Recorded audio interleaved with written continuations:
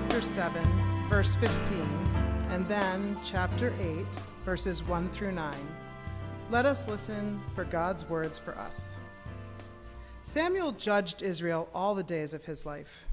Then Samuel became old. He made his sons judges over Israel. The name of his firstborn son was Joel, and the name of his second, Abijah. They were judges in Beersheba. Yet his son did not follow in his ways, but turned aside after gain. They took bribes and perverted justice. Then all the elders of Israel gathered together and came to Samuel at Ramah and said to him, "You are old, and your sons do not follow in your ways. Appoint for us, then, a king to govern us like other nations." But the thing displeased Samuel when they said, "Give us a king to govern us." Samuel prayed to the Lord, and the Lord said to Samuel, "Listen to the voice of the people in all that they say to you, for they have not rejected you, but they have rejected me from being king over them, just as they have done to me from the day I brought them out of Egypt to this day, forsaking me and serving other gods, so also they are doing to you. Now then, listen to their voice. Only you shall solemnly warn them and show them the ways of the king who shall reign over them." May God add a blessing to the reading and hearing of this word.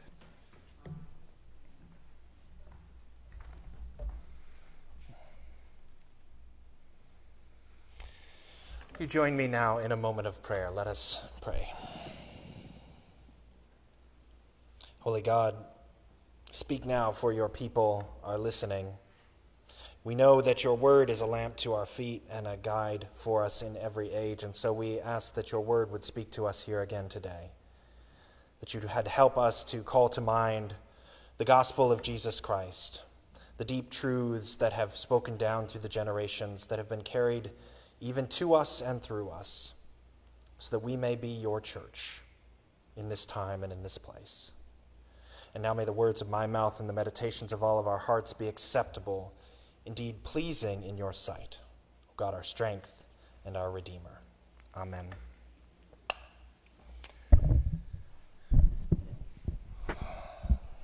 What is one to do in a tumultuous time when the next generation seems ill-equipped to lead? That is the question that the elders of Israel were facing when they saw that the sons of Samuel did not take after their father. These two sour apples fell very, very far from the tree. What is one to do when corruption is now the policy, indulgence in bribery the common practice, and the very notion of righteousness, of true justice and mercy that takes after God's intention for creation seems no longer to be possible or plausible? If only I knew someone here today who could understand what it felt like to live in a time when the world feels ungovernable, and the only people seemingly willing or able to step up and try to take hold of it are the septuagenarians and the octogenarians. If only there was someone who could identify with the elders who look around and notice that things seem to be falling apart a little bit as they're aging, and yet wondering, where are the young folks to bring new life and leadership, new vim and vigor to the community and to the church? Aren't the youth supposed to be the great hope for the future? The thing is that every generation, I think, at some point or another, feels like it is the last sane, righteous generation left on earth, and that the kids are not going to be all right. Time marches on, the world churns on, nothing remains the same. Nothing, that is, except for God. As the prophet Isaiah so memorably put it, the grass withers and the flower fades, but the word of our God shall stand forever. Unchanging, immutable, God remains God. But to say that God does not change is a little bit too simple, because this morning's scripture contains a bit of a perplexity for us. You see, when the elders of Israel came to Samuel to declare that they couldn't trust his sons to follow in his footsteps. And rather than God raising up a new judge, as had been the practice in the past, they want Samuel to appoint for them a king. And this displeases Samuel. And I don't think he's displeased because they're critical of his sons. I mean, any parent knows their child well enough to know, I think, as Samuel would, whether they're cut out for their career, whether that be leadership or ditch digging. They may not know the particulars, but they have a sense of who their child has grown up to be. So I presume that Samuel probably knew what his sons were up to. He knew about the bribes and the perversion of justice, but he, we are told repeatedly, was old. He was old. He was tired. He was worn out. He didn't want to have to confront his sons. He didn't want to have to call on them to change course. But he also reserved his ire here for the elders because what they were proposing was that what Israel really needed was a king. And there's only one problem with that. Israel already had a king. Up to this point, in this period of its history as a people, Israel had been led by a succession of prophetic figures, people whom God had come to specifically to raise them up into leadership roles, people like Moses and Joshua. And then after the people had settled in the land of Canaan, the people were governed by folks called judges. Their leadership would kick in only in times of great crisis. Judges like Gideon and Jephthah and Samson, they were elected to lead the Israelites in battle. The prophetess Deborah was a judge too. She divined a strategy to defeat a warlord named Sisera. But each of these judges was only ever a temporary leader, called upon in an acute crisis to lead the people. The judges were not kings because Israel already had a king. Think about what a king does. A king makes the laws.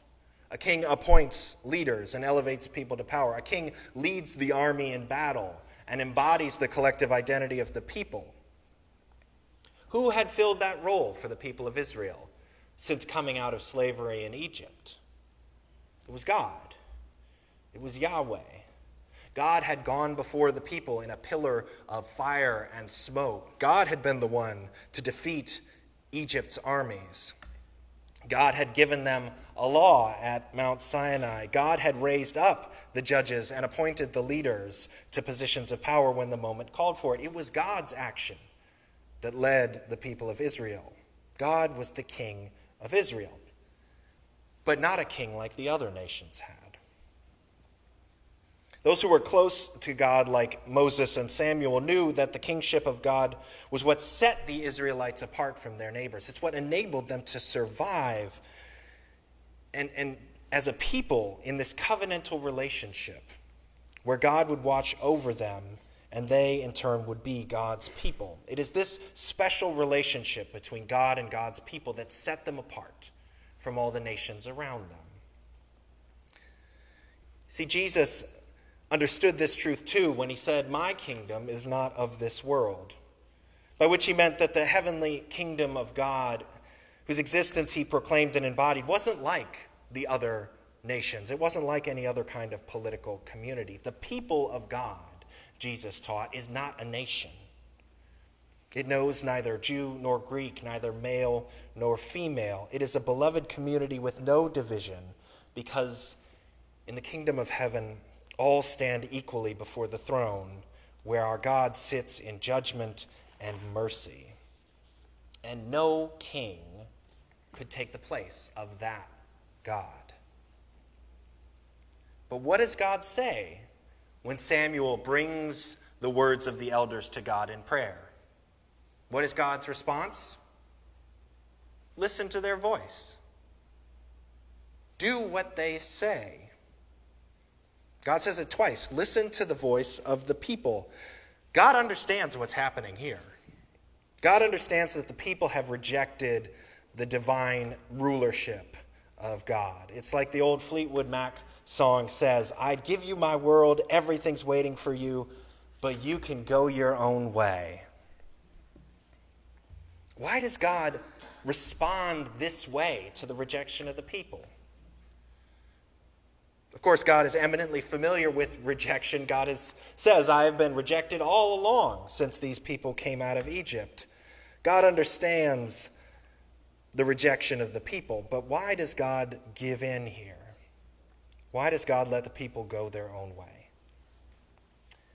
I think it's because, unlike the rulers of Israel, who see a crisis of leadership and demand what they think is the most prudent response in the moment, God takes the long view.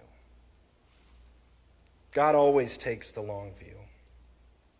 God tells Samuel to speak to the people and show them the ways of the king.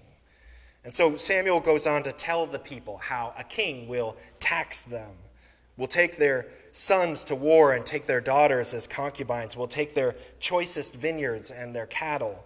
Give a man power, put him in the place of God, and you will not be shocked to see how he will not hesitate to use that position for his own personal gain. This is what Samuel says to the people. And these aren't just a general warning. Every single thing he names there comes to pass in the subsequent narrative of the history of the monarchy of Israel.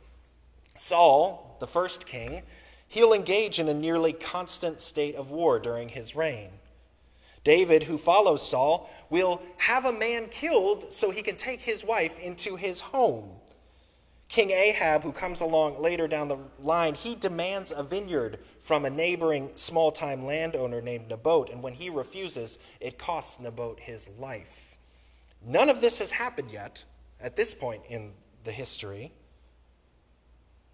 And for them, there's no real reason to think that it will happen. If you just read the first verse, which Heather read, 1 Samuel 7:15, and then you skipped over to Samuel chapter 9, you'd never guess how ruinous all of this will turn out. Because the story just continues with the coming of the first king. Everything seems fine and dandy.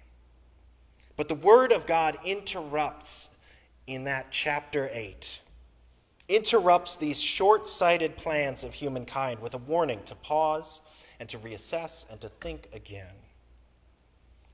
Because it turns out it's not God who is immutable and unchanging, but us.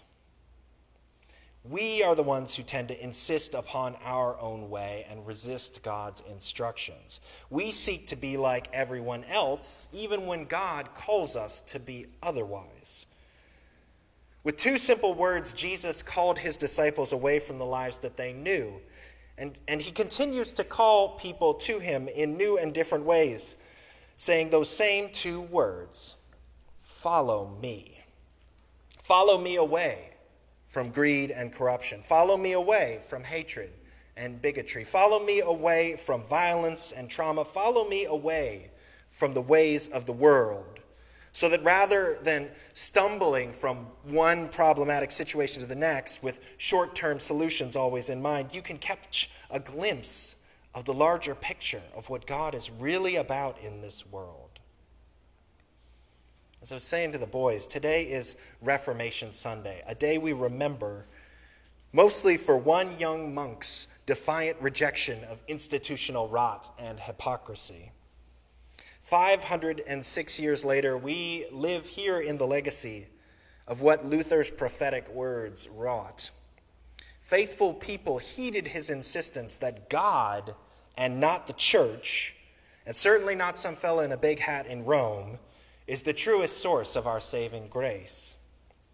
Those who followed Luther started to be the church in a different way, a way that was more focused on family and community, on personal responsibility and piety.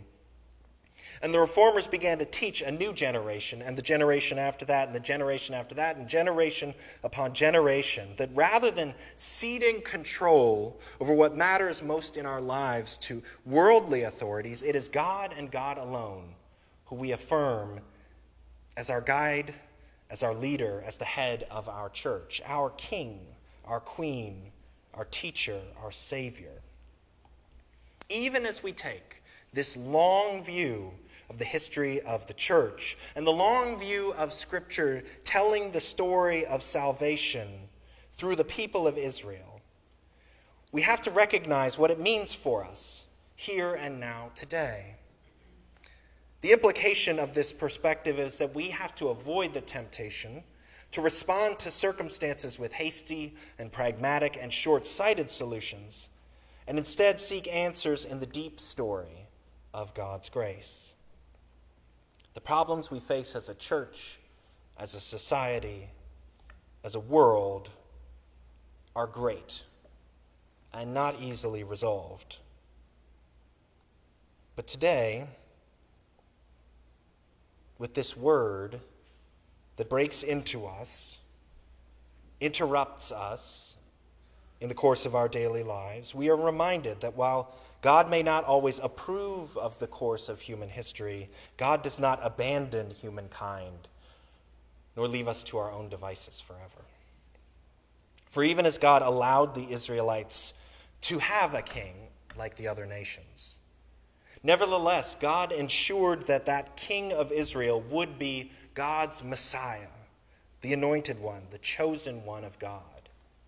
And in the fullness of time, God would send the Messiah, the Christ, to raise up and lead humankind from darkness into light, from death into life, and from resistance to repentance.